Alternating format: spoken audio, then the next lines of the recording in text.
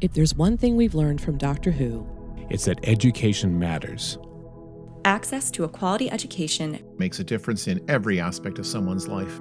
It can be the determining factor between despair and hope, poverty and stability, even death and life. Doctor Who fans can help change this. This October, representatives from your favorite Doctor Who podcasts and some very special guests are coming together to record podcast commentaries for the stories of Season 26, the final season of the classic series of Doctor Who. That's 14 episodes of Classic Who, with more than 50 podcasters, authors, and fans participating. These special podcast commentaries won't be available on any one show's feed. We're offering them exclusively to listeners who provide a donation to an organization working to improve access to education. Here's what you have to do. Make a donation of $10 or more to the Malala Fund or another of our suggested organizations. Then, send a copy of your receipt to Gallifrey Stands at realitybombpodcast.com. And you'll get information on where to download your special commentary podcast later this month. You can find more information and details about the various organizations we're supporting at realitybombpodcast.com/Who4Schools. Last year, in the Doctor Who episode Rosa, we were reminded that an education makes you unstoppable. Let's help more people to be unstoppable. And just like the Doctor, let's continue to be kind. To be kind. Everyone! I'm going to kill my brother! Drinks are on me! What, fill her up? We got... We're off on a secret mission. We've got us a secret plan. We're going to go and slay your bro as quietly as we can. We'll sneak up and then surprise him before he has time to think. We're off and away. But first another drink. Da-da-da-da-da. We're off on a secret mission. A totally secret scheme. We'll slide you in your next of kin and quietly make him scream. We've got to be swift and stealthy, so none will raise a stink. We're off and away, but first another drink. Da-da-da-da-da-da. Secret, secret, hush, hush, hush. Secret, secret. Oh, we're off on a secret mission. It's some kind of secret plot. We're gonna go. Yeah. And then... Exactly. Who are we? I forgot. We're gonna go kill someone. My brother. The rat, I think. Lower your voice. Hey, what are all these dudes doing in front of Madalena's room for? Yeah, what is it, party? The Queen's interviewing new consorts. Next! Oh, gosh, she's the worst. Hey, you know what? The Queen is really proud of her feet. Yeah, I was going to take her socks off. Ask to kiss her feet. That's an order from your king. Oh! Secret, secret. 30th verse, same as the first. Whoa, that's some serious acoustics down here.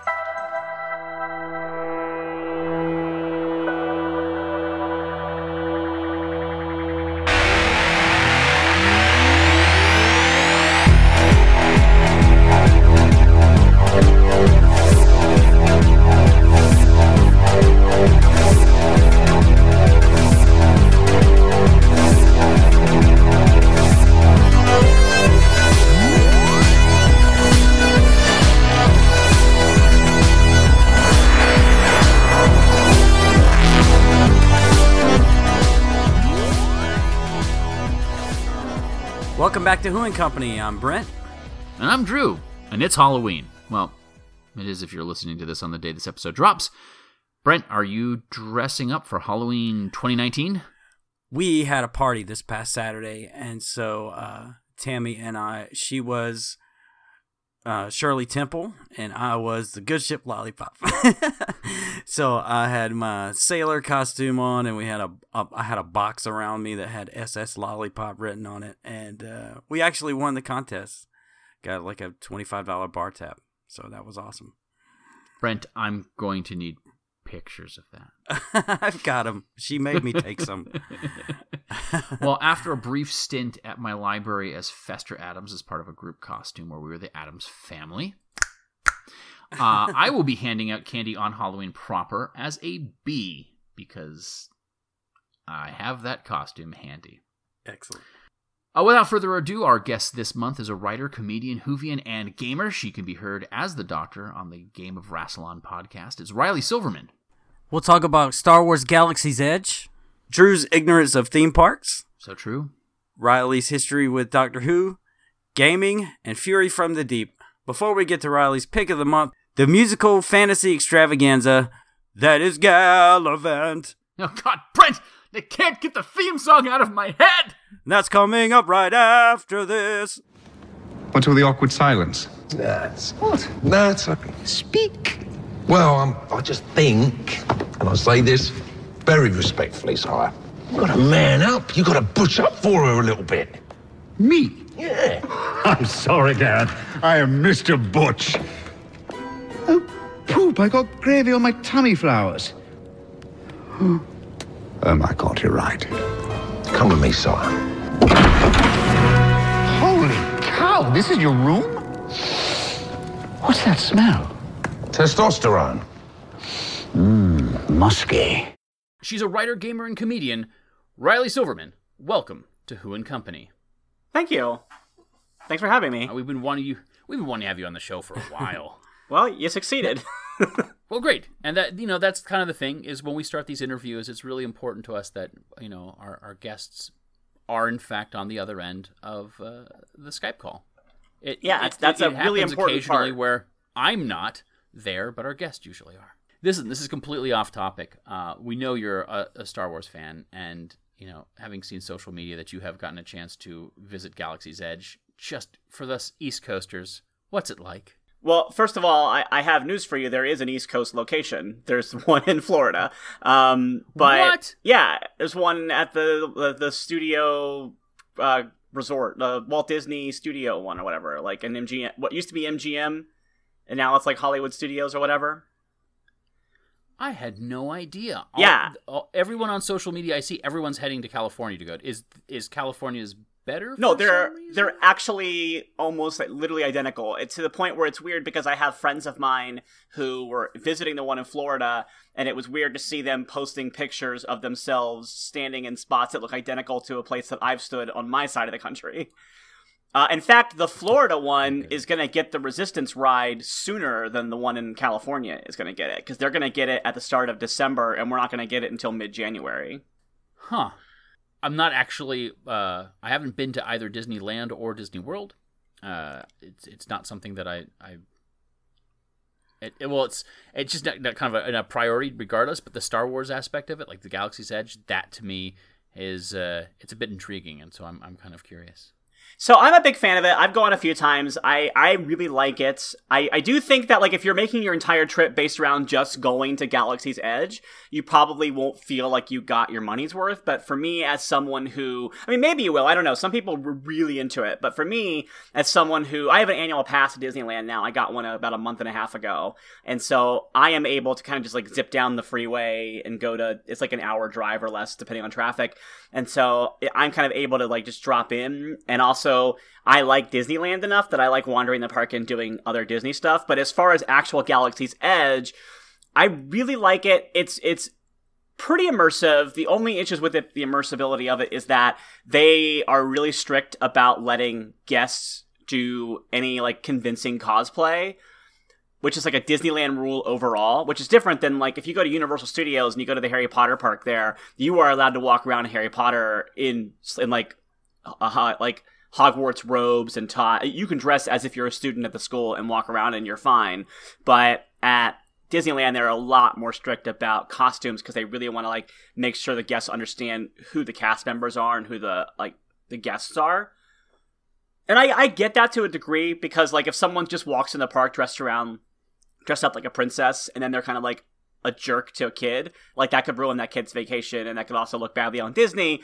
So I get it. But yeah, so it's weird because at Galaxy's Edge, they literally sell Jedi robes that you cannot wear in the park that you bought them in.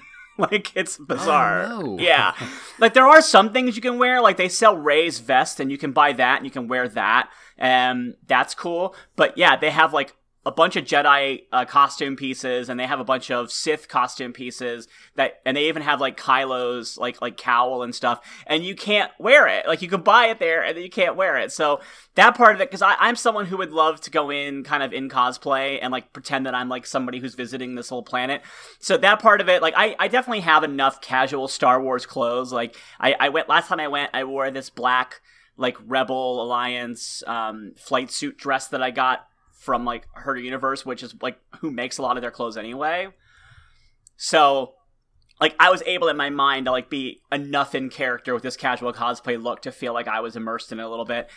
There's some really cool stuff that happens. Like there's like a Kylo Ren cosplayer like a cast member in costume as Kylo Ren will walk around with stormtroopers as like an escort, and they'll like hassle people in the park looking for the resistance spy.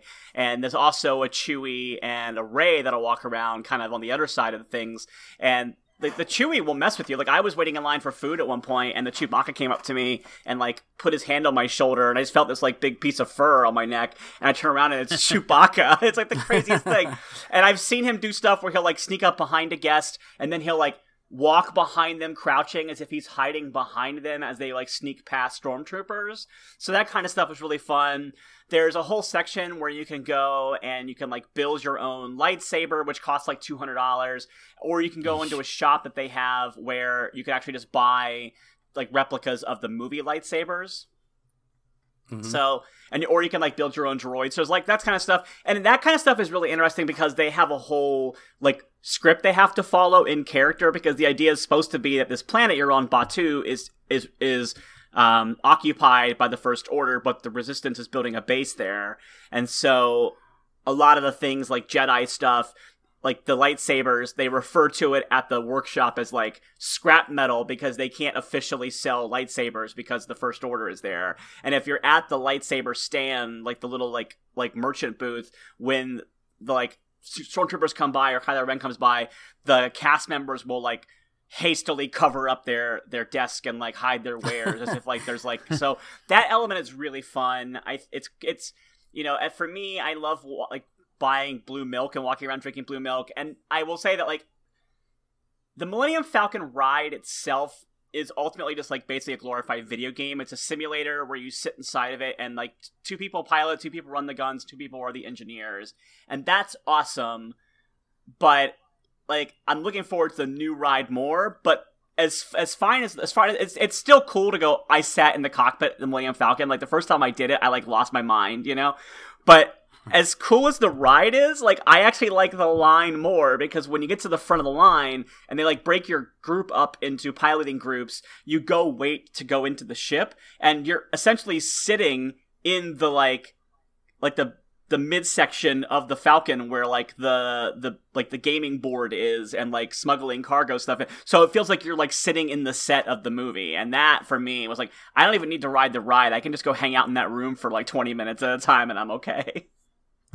Wow, that's really cool. Brent, are you a Disney person? Is this the kind of thing that you would go to? Yeah, I'd like to see it. Yeah. I haven't been down there in years and years and years. And the wife was actually saying she'd like to go soon. So I don't know, maybe within the next year or two, we'll probably head down there and check it out.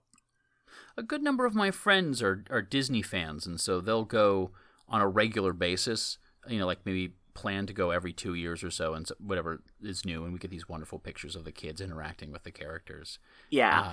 I recommend going, and I recommend doing it after the new ride opens up, because I think the Galaxy's Edge is a really cool part of the park, but I do think people would be I think the new ride is supposed to be really, really impressive, and I think a lot of people were disappointed with the new section when it opened, because like the very common line that I've heard that I feel like is so common that I'm sure it was on a YouTube video and everyone's repeating it to like act like almost, I'm trying to think of the word I'm looking for, like almost like in a trolley manner. But they're like, oh, it's just a shopping mall and one ride. And I'm like, well, it's a shopping mall where you can buy a lightsaber and a droid. So it's not like, you know what I mean? Like, but it is a relatively new section. And so it is kind of light on rides and stuff. So it really is just the Millennium Falcon ride. There's the Oga's Cantina, which is the only place in Disneyland that you can buy alcohol, but you have to make reservations for it. So it's really hard to get into it. And I'm happy because they just finally, Disneyland in general and Disney World are starting to add a lot more plant-based food to their menus in the park. And they just added finally like a really good casual plant-based wrap at one of the stands in Galaxy's Edge. So now I'm like, cool, I can actually eat here now, which is great. Nice. Yeah. So on the Gamer Wrestle-On, you role play as the Doctor. So I do. How is that, and what sort of prep do you do to get into that headspace? I mean, it's strange when it comes to that because I don't actually do a lot of prep ahead of time because as a narrative role-playing game, it's still essentially like doing an improv show, so I really don't want to come in with too much pre-planned.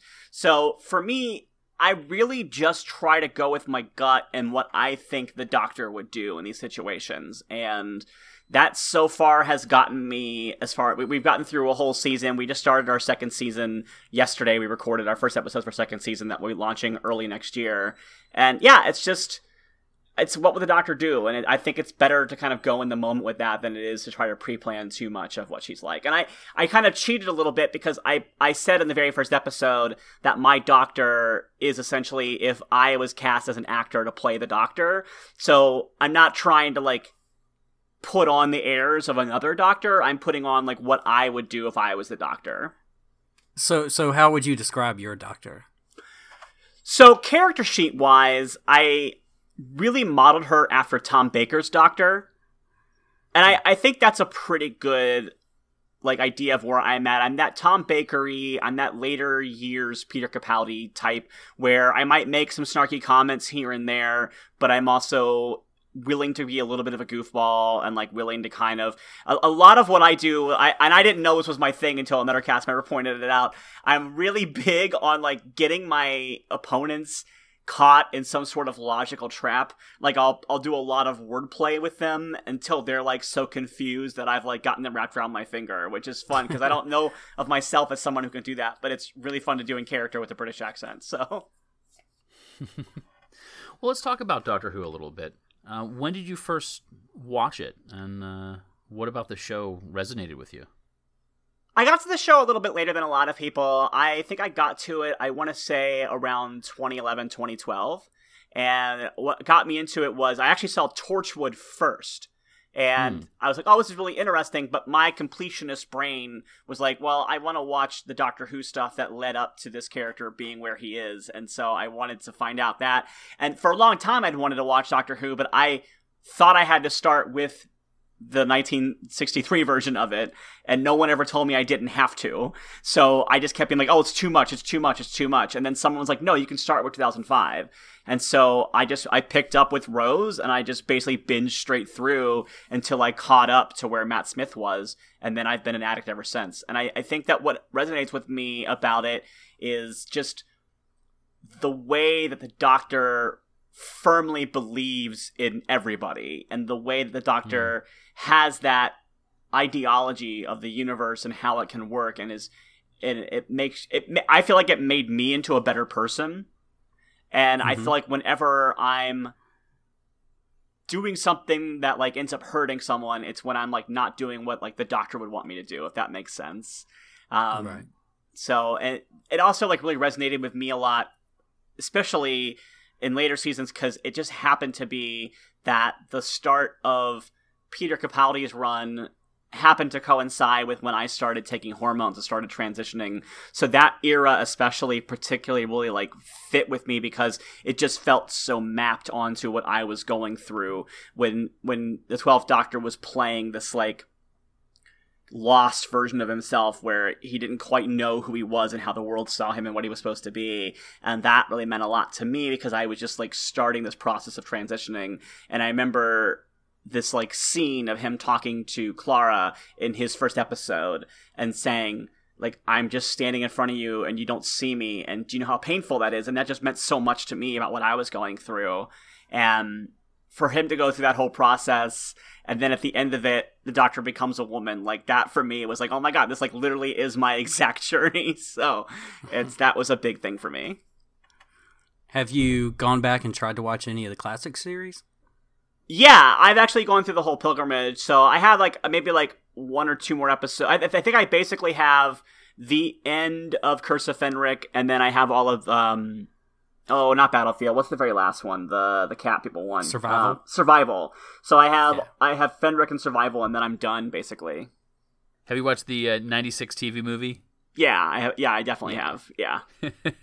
Well, I just didn't know if, like, you know, you've got Survival, but there's one more you could watch. Yeah, I actually saw the McGann one a while ago. I actually really like McGann's Doctor a lot. I've listened to a lot of his audio dramas on Big Finish. So as a completion, I got onto his movie pretty early on. I don't know if you remember back in 2013 when the 50th anniversary aired, and BBC America did a series of retrospectives on each Doctor, where they had like a half-hour special that was like X Doctor Revisited, and they would have actors from that era and like people that were involved, as well as modern actors or Stephen Moffat and people like that, talking about their thoughts on that Doctor's run.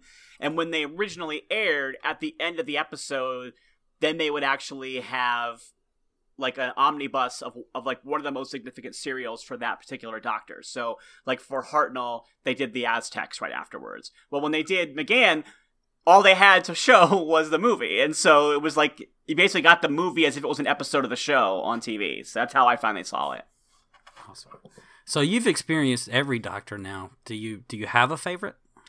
Yeah, well, like I said, Capaldi really meant a lot to me as far as like his arc and how it fit to me. So Capaldi has a very special place in my heart and literally inked onto my skin. So that's probably my favorite Doctor. And then if I have to go to the classic Doctors, I'm very partial to Troughton and Tom Baker. Well, along with that, and this is something that I can't believe we've never asked one of our guests before.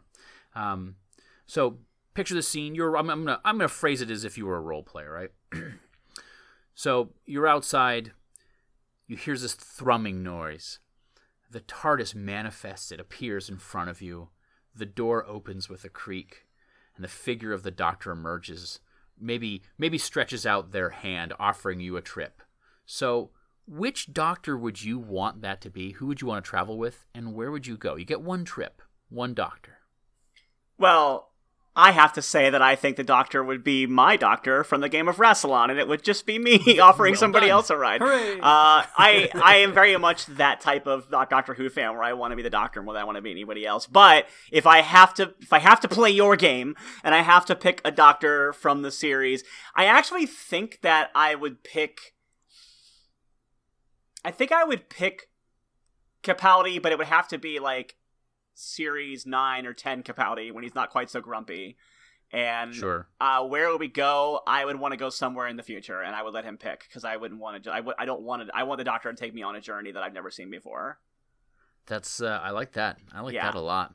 Some of my favorite Doctor Who stories are weird planets. Like I'm a giant fan of the Christmas Carol episode with Matt Smith, where it's this planet with the vapors in the air with fish and all that kind of stuff happening. And I'm a big fan of the Mummy and the Orient Express kind of stuff. So I'd want the Doctor to take me some completely out of this place, out of this world kind of future. So yesterday, speaking of Doctor Who, it was announced that the next missing episode to get animated will be Fury from the Deep. Have you watched many of the recreations? I've watched a few of them. I remember, like, when I watched through my pilgrimage, the 10th Planet was like partially recreated with animation, and then also I've watched I haven't seen the Shada one yet, but I have seen the Troughton one. Was it Power of the Daleks or Evil of the Daleks? Power of the Daleks. I watched that one. It's weird because when I went through my pilgrimage, like there was a few episodes that I couldn't get on. At the time, I was watching them on Hulu, and then I kind of switched over to BritBox when they moved over there. I went through with, speaking of Mission to the Unknown, when it came to the Daleks' master plan, I painstakingly tracked down like the recreations that people made of those, where it was like just the audio recordings and weird like still images and those kind of things. And I was all about piecing together this massive 12-part epic arc, right? But when it comes to the cartoons, I don't know why I'm just not excited about them. And I think the reason why is that something about how the Doctor is animated and the way the characters are, it just feels like it strips away some of the emotions. Like, I love Patrick Troughton, and I want all of Troughton's stories that they can to be restored, because he suffers the most, in my opinion, from the missing episode issue. But I don't know, it just feels like a soulless version of Troughton. So I just, as much as I want to see them, I also find myself struggling to actually get excited to watch them. I think that's a fair view. I mean, it could be like, oh, we're missing a Capaldi episode. Don't worry, we're going to animate it, but we're not going to animate his eyebrows. You know, like yeah, we're not going to make his hair look amazing. His face so much more. Yeah, right. So it's just like, it's tough, because I wish that, I know the problem is too, they don't have a huge budget for these animations. So but I wish they could, so they could just get a little bit more like of that nature, of that, like, and then like, yeah, I don't know. I will say that I saw the Macroterra. I saw it a few months ago, and it's great. And I thought that they did Troughton a lot better in that one, way better than they did in Power of the Daleks. So that's good hopefully, to know. hopefully you can get around to that one. Yeah, I'm excited to look at that one then. I'm sure. Yeah, I hope that's the case. That sounds great. Maybe they're realizing, hey, there's money to be made in these, so we want to actually make these pretty effective. Yeah, it boggles that I've had access to the Macroterra for as long as I have and haven't watched it. It's sitting on my desktop. All I have to do is open it up and watch, and I haven't been able to bring myself to do it. And maybe it's just because once I do, then there's no more Doctor Who for me to watch until, like, you know, the next season starts. And I feel like I'm kind of saving it for a time where I really, really need it. I think that's kind of how I feel about finishing my pilgrimage, because I was really gung-ho for a while, and then I kind of got to these last few McCoy episodes, and I'm like, oh, I don't want to be done with it. I don't want to have to switch over to audios. What are you talking about? I'm exactly the same way. Can you believe I have not finished The Web of Fear yet? Because that is like the last of the moving Doctor Who's that I've never seen. So it's as weird as that sound. I think it's parts 5 and 6 I haven't watched yet. I've been kind of dragging out my reading of the 13th Doctor comics for the same reason, because I like want to like try to like get caught up with them when the show comes back, so that I can like be done with, you know what I mean? So yeah, I've held off on the 13th Doctor comics until I get them all in trade. Once the new season starts, I want to read those while I move into the. I'm really into them. If I can sing the praises of them, they're fantastic. And to be fair, I am friends with Jody Hauser, who's the artist. The writer of those, and I'm also friends with Rachel Stott, who does a lot of the artwork for them. So I'm a little bit biased, but I think that Jody does such a great job of writing the 13th Doctor and the TARDIS fam. Like, I think that there's a chemistry to them in this comic that I think that like it took a little bit longer into the show even for them to get. So. Way back in days of old, there was a legend told about a hero known as Gallivant. Square jaw and perfect hair. Oh, he's out to there. There was no hero quite like Gallivant. Tough, plus every other manly value. Mess with him, he'll disembowel you. Yay, he ruled in every way. A fairy tale cliche. And people called him Gallivant.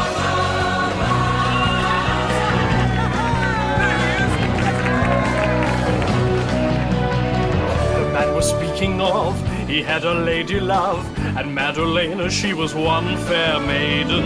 Long legs and perfect skin, a body built for sin. With cleavage you could hold a whole parade in. Ah, true love was never this ecstatic, nor as wildly acrobatic. Yes, he loved her to excess, thrice daily more or less, and she'd be screaming,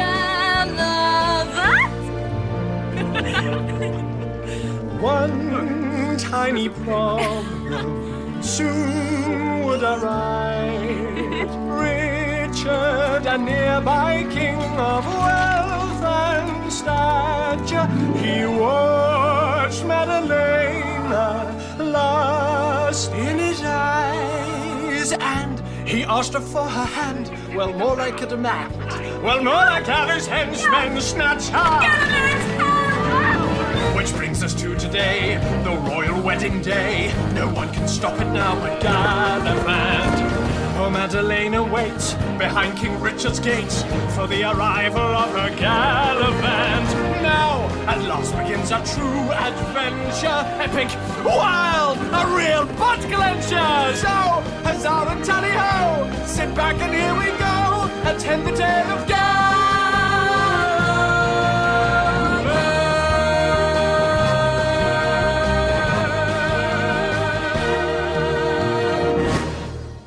Well, let's talk a little bit about shows that aren't Doctor Who. We know that, obviously we've already talked about Star Wars as well. We know that Doctor Who is not the end-all and be-all of your fandom. So whenever we invite a guest on, we ask them to think about a show that they also enjoy speaking about.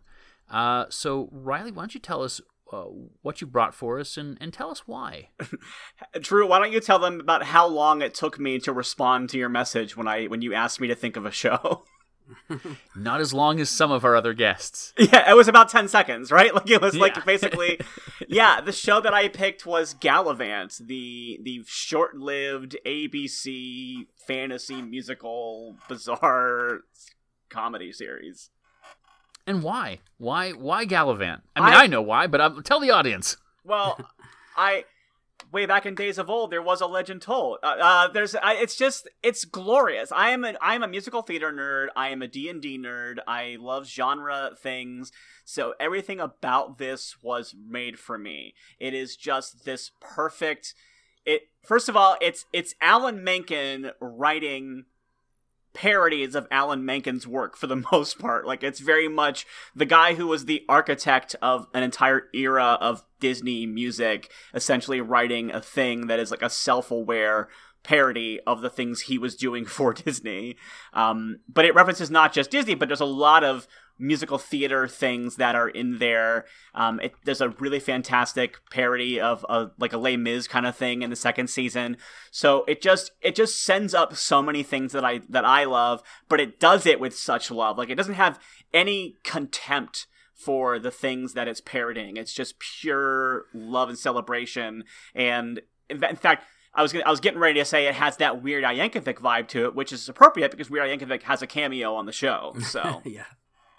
When did you first watch this show? Was it on first broadcast? I think I was about halfway through the first season's broadcast. I think people were talking about it, and I hadn't heard of it at all.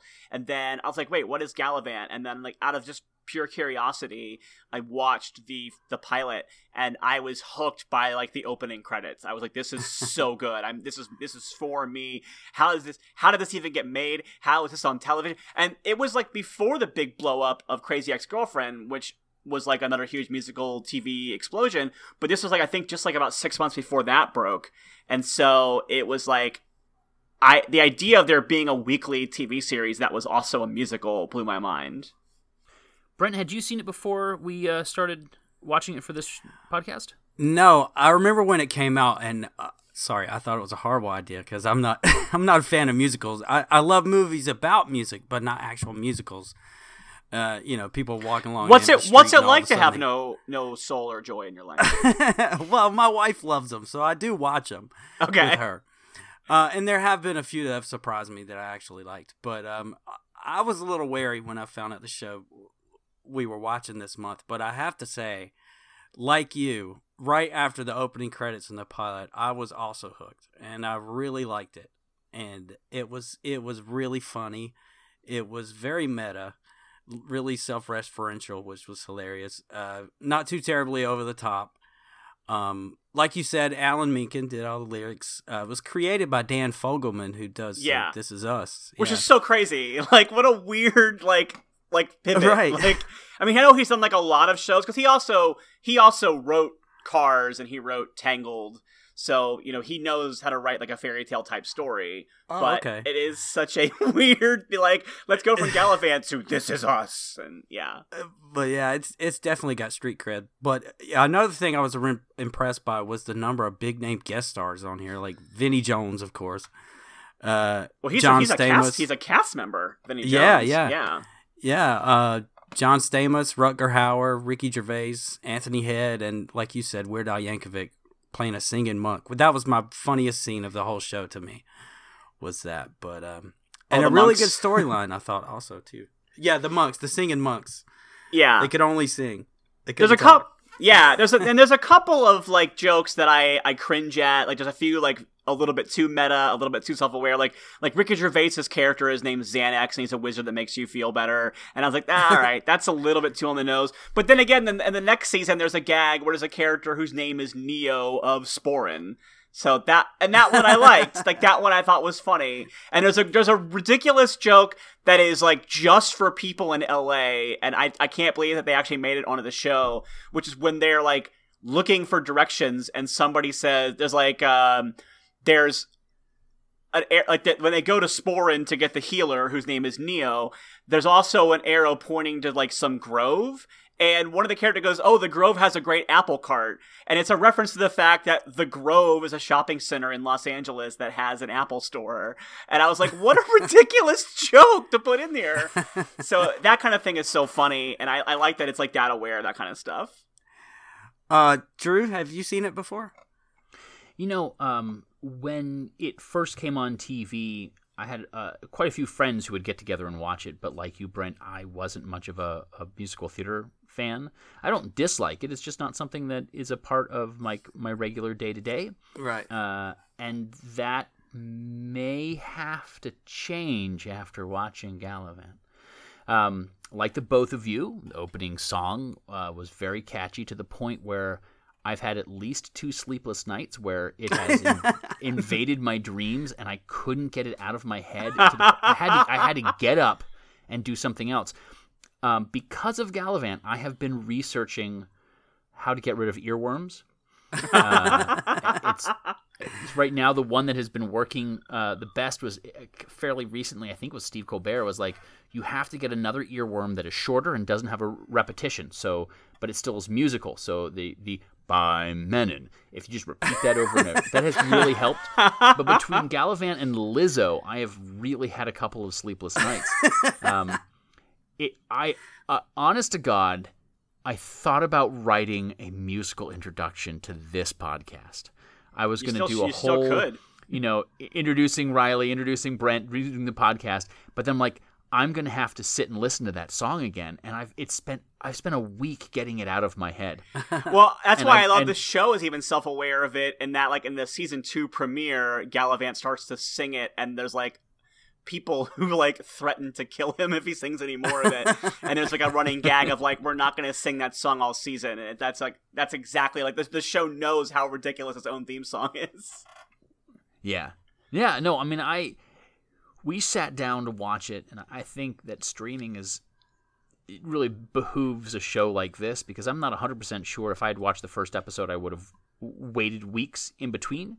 But being able to watch 2 or 3 episodes at a time really was quite a lot of fun. Yeah. We watched the first one and said, nope, this is good. I'm so excited for this. And I think we watched both seasons in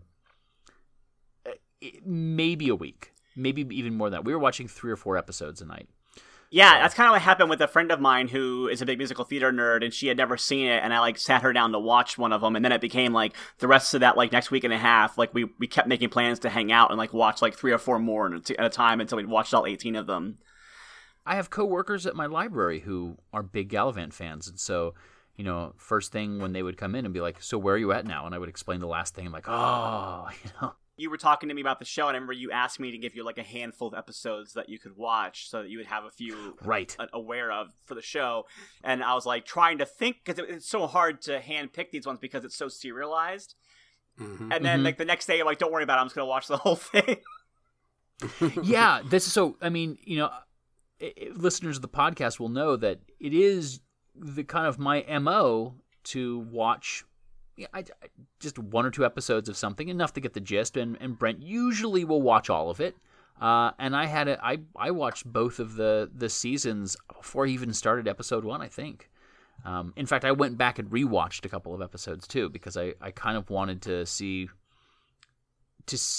knowing how the story ended, I wanted to see kind of where it began again. Yeah, and I actually really like to just randomly throw songs from it on like YouTube. Like I'll just go and like watch like a playlist of songs if I don't have, and like it's also a good show for me. It kind of has that sick day vibe for me. Like if I'm like feeling really crummy and I'm like I need to like rest, it's a show that I can just kind of throw on and feel like comfort food TV show. Mm-hmm. Yeah, I could absolutely. No, I absolutely can see that. I think if I knew the show, like if I was familiar enough with the program to know the songs by heart, I think it would be even more enjoyable. And the few musicals that I do know and I'm familiar with, and I do enjoy singing along. Like I'll go to a Rocky Horror Picture Show, and it's really enjoyable to sing along with the Shadowcast. So yeah, I think this. Even though they're very different genre-wise and even tone-wise, I feel like it shares DNA at Rocky Horror, and like it's aware of its own campiness and it's aware of its own audience, and that's like a thing that I think is some musicals are and some musicals aren't, and so I think that's part of what I find so endearing about it. You don't find campy fantasy all that often. No, and usually when you find it, it's not good. True. Yeah. Yeah. It's a really, like, there was a show that was on Comedy Central that was like a Comedy Central BBC production about 5 years earlier, I think, and I can't remember what it was called now, but I remember it was very hit or miss, and I remember it had Matt Lucas on it, speaking of Doctor Who, but now I can't remember what it was called, but I remember thinking like, oh, it just hit the mark. It just didn't hit the mark for some reason. And I think it's because I think there's something about parody has to truly love what it's parodying. And I think that this was like more parodying what like it didn't like about certain tropes or whatever, maybe. I don't remember, but sometimes I feel like they laugh at us rather than with us. Yeah. Yeah. Did you have a favorite character in this? I think by the end, I think that King Richard became my favorite character. I think that, and there's a lot of characters that I love. I think everyone has like some pretty good moments. But I think that, especially in the second season, like Richard really comes into his own. Like he's a little bit obnoxious in the first season, but I think just through the sheer charm of Timothy Amundsen, like it's fun to watch him. And like mild spoiler alert, but season 2 has a lot more screen time of Richard and Gallivant together, and I think that pairing those two up for the second season was a really genius move because they play off each other so well. And not that the first season isn't good as well, because there's so many great things in the first season, but I just think that there's something about the like bromance between Gallivant and Richard that I think really like gave the show an extra boost up in quality and was really fun to watch. How about you, Brent? Who'd you like? Oh, King Richard for me too, definitely. He was hilarious. And, he tried to be all big and bad, but he was really just a wimp that was really indecisive and unsure of everything and always asking for advice. And my favorite scene overall was the eunuch scene where the king had everyone kick him between the legs to see that it didn't hurt. And then he walks over and he pretends he's going to kick him and then he says, tickle, tickle. That was my favorite scene. That's really funny. I'm trying to think if I had a favorite scene. I don't know. Go ahead. Sorry, Drew. Oh, I have a favorite scene and favorite character. Both of them. It's not going to surprise anyone that my favorite scene involves my favorite character. Of course, is Richard. Hands down. Even I think overall, I preferred season 1 to season 2. Not that I have anything against season 2. It did some really wonderful things, but I think the structure of the story was very tight, and I really. I kind of got invested in what the characters were doing, but Richard's hands down. And I think my favorite scene is, and again, spoilers, we'll put a spoiler warning at the beginning of this anyway, is the getting drunk, getting prepared to execute his big brother. Yes, it's so great. Just, belting out this we're going to kill him and we're off on a secret mission. We're off on a secret plot. Yeah, and then like they're running on secret, hush, hush, hush. Oh, it's so. And the best part is one of my favorite types of gags in those kind of situations is when they've been super loud this whole time, but there's one shot of them sneaking across like one foyer, and then it's like they're super quiet while doing it, and then That was my favorite scene, hands down. Favorite scene on both seasons because I cackled, I laughed so hard. I thought I missed something. We went back and rewatched that one. Oh, I just had I know because you asked me a favorite song too, and I just had picked one out, and now I can't remember what it was again. But I think, I think season 1, I think you're right about it being more tightly scripted and kind of comes together better. I think season 2, I just prefer because I think I like the songs of season 2 better. Mm-hmm. But then I rewatched season 1, and I'm like, wait, I love all these songs too. So I don't know what I want to. But I think one of my favorite scenes is the scene in season 2 when they're in the Forest of Coincidence. And so they're just keeping this running gag of like, oh, but I don't have any shoes on. Well, that's weird. I just happen to find these boots that happen to be this size. Oh, that's weird. Like, it's just, that's such a funny gag to me. Well, so much media is about that coincidence, right? You know, like you have the item that is going to do that, and you know the exposition, or that, you know, or you and I as gamers, when you're writing a game for someone, you know you have to provide that sort of information, and it's like, what are the chances that your character is the chosen one from Prophecy? You know, it has to be, because otherwise there would be a totally different story. So. Yeah, and there's so many just like random lines that I think are really clever on this show. Like, I'm a big fan of I don't love overall the kind of like the princess rap battle they have, but there's a line in it that's like, your castle and your ass'll be mine. And it was just such a good turn of phrase that I'm like, I can't not love that. I'm a big fan of the Kylie Minogue gay bar reveal song, where it's just like her singing about her enchanted forest and how they're trapped there. That song gets in my head a lot, actually. and I love the gag of the gay bar where the secret to getting out of the gay bar is just open the door for the women's bathroom, and it's just an open door into the wilderness. Because they never had a use for it. Yes, they never built one. I do love that they replaced Gallivant's dad in season 2 and just never acknowledged it.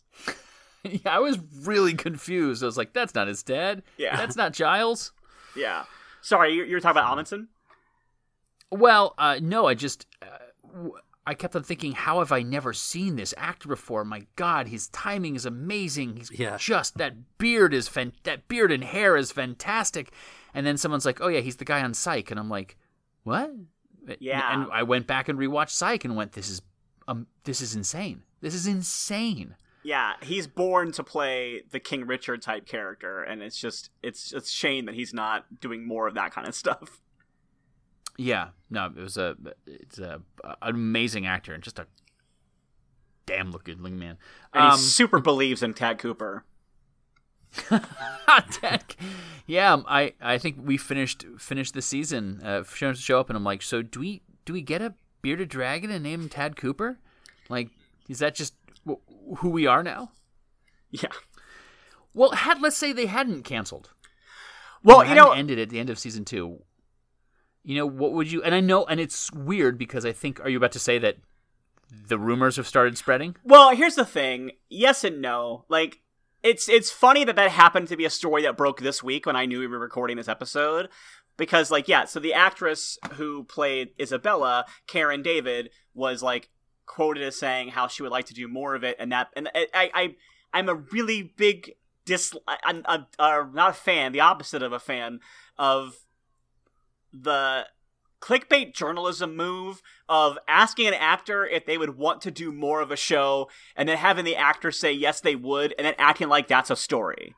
Like, right. Yeah, of course this cast would be happy to do more of this show, because it's a super fun show to work on, but, like, there's no movement anywhere of anyone saying they're going to make more of the show. It's just Karen David said, yeah, the whole cast would love to do it if we had the chance to. And she did say in that interview that Fogelberg had, like, a 7-season arc planned out, which surprised me, because it does feel like season 2, Fogelman, not Fogelberg. a little bit different if Dan Fogelberg, okay. That'd be a very different show. A lot of very different music in that case, but, yeah. Like, I'm kind of surprised to hear that Fogelman had 5 more years of this show planned out, because season 2 feels like it ends in such a perfect place with a little bit of like, oh, there's somewhere else this could go. But knowing that it did, like, yeah, I'm very curious as to know, like, where it was going after that. Sure. I mean, it seems like we've got, Evil Queen who sort of was kind of having a redemption arc through love, suddenly becomes like less about like kind of nudgy and I hate to say bitchy, but like it kind of like manipulative, suddenly becomes evil, which I didn't feel was I kind of just turned me off a little bit to that. It reminded me of the TV show Once, where the wicked queen kept on changing. She's good. No, she's bad. No, she's good. No, she's bad again. I just turned it off. But yeah, I'm not a fan of shows that do that. Like that was a thing that Heroes did a lot with Zachary Quinto's character, where he felt so one-dimensional because they just made him good or evil depending on what the plot needed that week, and it turned me off till I eventually stopped watching it as well. And yeah. I'm okay with, like, having watched the show a bunch of times in a row now, I think that, like, I'm okay with Madalena's arc a bit more because I feel like she's never a good character. Like, it's her love story with Vinnie Jones is still like, yeah, but we're still the people who overthrew a king and took over his kingdom, and we're, like, Vinnie Jones's way of showing love to her is by cutting off the ears of the women who mock her. And so it's like, right. It's still a villain love, but then, yeah, so the idea that she is someone who, her whole arc in this series has been her obsession with power and wanting to take over power, and then this other character gives her the key to this, like, evil, like actual, like, dark arts kind of power. And so her following that, yeah, the dark ways, dark evil ways, that's right. So, which is maybe one of the jokes that I'm like, okay, I get it. It got old after the first time. Yeah, I'm like, all right. And, like, that's one thing where I'm like, because I know that he was, like, that was the Dedue was the dark evil ways, and then the, like, potential villain for the next season was the dark evil lord that they called the Del, and it was like, all right, I don't need that kind of stuff, because I know there would have been like, that's the Del's taco or some stupid thing like that. So it's just like, although I did like the gag where the evil schemer was also the wedding planner, but he was actually a wedding planner, and, like, so there was the whole gag of, like, this is the plot, this is the wedding plan, and how, like, the evil plot and the wedding plan would get mixed up in the conversation. And then there's that gag at the end of the second season where it's like, this is a necklace, he wants you to accessorize more. Like, that's kind of a, like, silly little gag. But I have a feeling that's where that plot would have gone, was like, would it be redemption for Madalena, or would she have ultimately become, like, the series' like biggest villain, or who knows? But so yeah. I'd be curious to see what the overall, like, story Bible was for this show. But I'm also of the mindset of that it's so rare that a show ends in such a, like, pretty well wrapped up way that if they do make more, I'd be happy to see it. But I also feel like I'm pretty okay with where it ended. You know, I think more television shows just need to end. You get a good story, and it's like, you know, let's end on a high point. And, you know, rather than, this is really doing well. Could we get, like, 5 more seasons out of it? And then almost without fail, it's going to be diminishing returns. Yep. And I think the UK does this a lot better than the US. Yeah, I think The Good Place is a good example of a show. Like, they went ahead and said, like, you know, we're at the end of the story that we wanted to tell, so we're just going to finish it with this season and wrap it up, which I think is a good way to do it. Yeah. Oh, I can't wait for the Good Place to end so we can talk about that on this program. Speaking of This Is Us, they're doing the same thing with that one too. They said 6 seasons, that's it. That's it. They've already, Dan Fogelman did his entire 6-season arc and said, this is what we're going to do. I don't care how popular it is. 6 is going to be it. So I think when you do that, you really have a beginning, middle, and end. Not just like sort of end, like Lost did. Lost went on too long. But even Lost is a show where they, like, said, hey, because ABC wanted Lost to keep going, and the writers of Lost were like, no, we're going to wrap it up. And then it felt like they were rushed wrapping it up. Yeah. And then the same thing, like some shows should have kept going. Like maybe Game of Thrones could have used a few more seasons with different showrunners and, like, had a better chance to land the plane. But so there is something to be said. But the difference between Game of Thrones, I think, versus, like, a show like this is that Game of Thrones had a lot more story to tell, whereas, like, and it was condensing it down. Whereas this show, who knows if it actually had an arc or not. But for me, it's like, I'm glad that I can just go, this is 2 shows that have, this is a show that has 2 seasons that are almost perfect, so I never have the issue of being like, oh, well, seasons 5 and 6 of Gallivant were unwatchable or something like that. Yeah. Though I think the final season of Game of Thrones really could have used a full musical number. Oh, I'd be down for that. But the problem is, it wouldn't have been very well lit. Oh, that's true. I think we could safely put our money down that eventually we will see a large-scale production of Game of Thrones, the musical, on the stage. We might see something like that. I don't know. I can't imagine trying to condense that story down into even a 3 or 4 hour musical. He said his name was Snow. As the bodies, as characters die, they just stay on the stage until there's just no room for anybody else. Yeah, I know that like R plus L equals J would be like a show-stopping number. Right.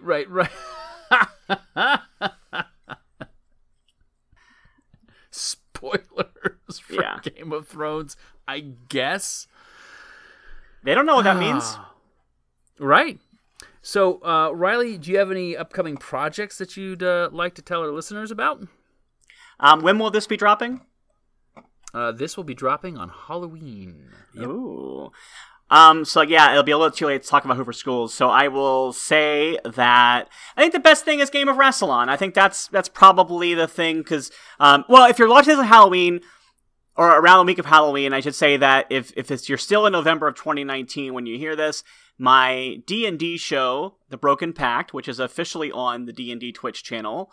You can also find it on their YouTube channel, and you can also find it on the podcast network for the channel called Saving Throw Show, because that's who produces it. We are about to wrap up our 3rd season, so you can check that out. We are currently in the setting of Avernus, so if you want to see me and 3 other great players and a DM go to hell, then check out this season of Broken Pact. The first 2 seasons of the show, we were actually on the plane of Ravnica, which was a different D&D book that we originally launched in, and we moved into Avernus when the overall campaign was going that way. So that's really fun. It's called The Broken Pact, and also, as mentioned above, the Game of Rassilon, which is a Doctor Who actual play role-playing podcast. Our entire first season is available in podcast form, and our 2nd season will be premiering in early 2020. So there's a good chance that our show will be airing at the same time as actual Doctor Who. In theory. I hope. Well, before we let you go, where can folks find you online? You can find me on Twitter at Riley J. Silverman or on Instagram at Riley Silverman. Riley, thank you so much for joining us on Who and Company. Thanks for having me. This was great. Thank you for joining us on Who and Company. Who and Company, come for the fandom. Stay for the company. Thanks for joining us at Who and Company.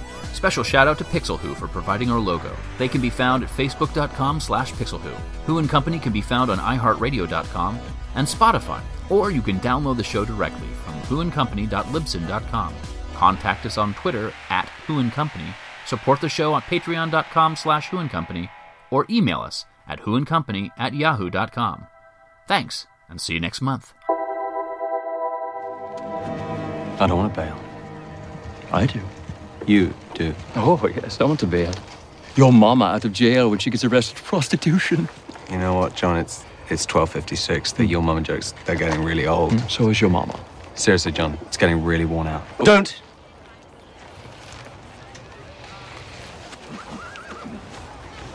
Your mama. I cannot thank you enough. Come here, you. Hey, I've only ever hugged one man in my life. That was the day my father died. I squeezed that rotten bastard to death. Right. We'll hug later. Good talk.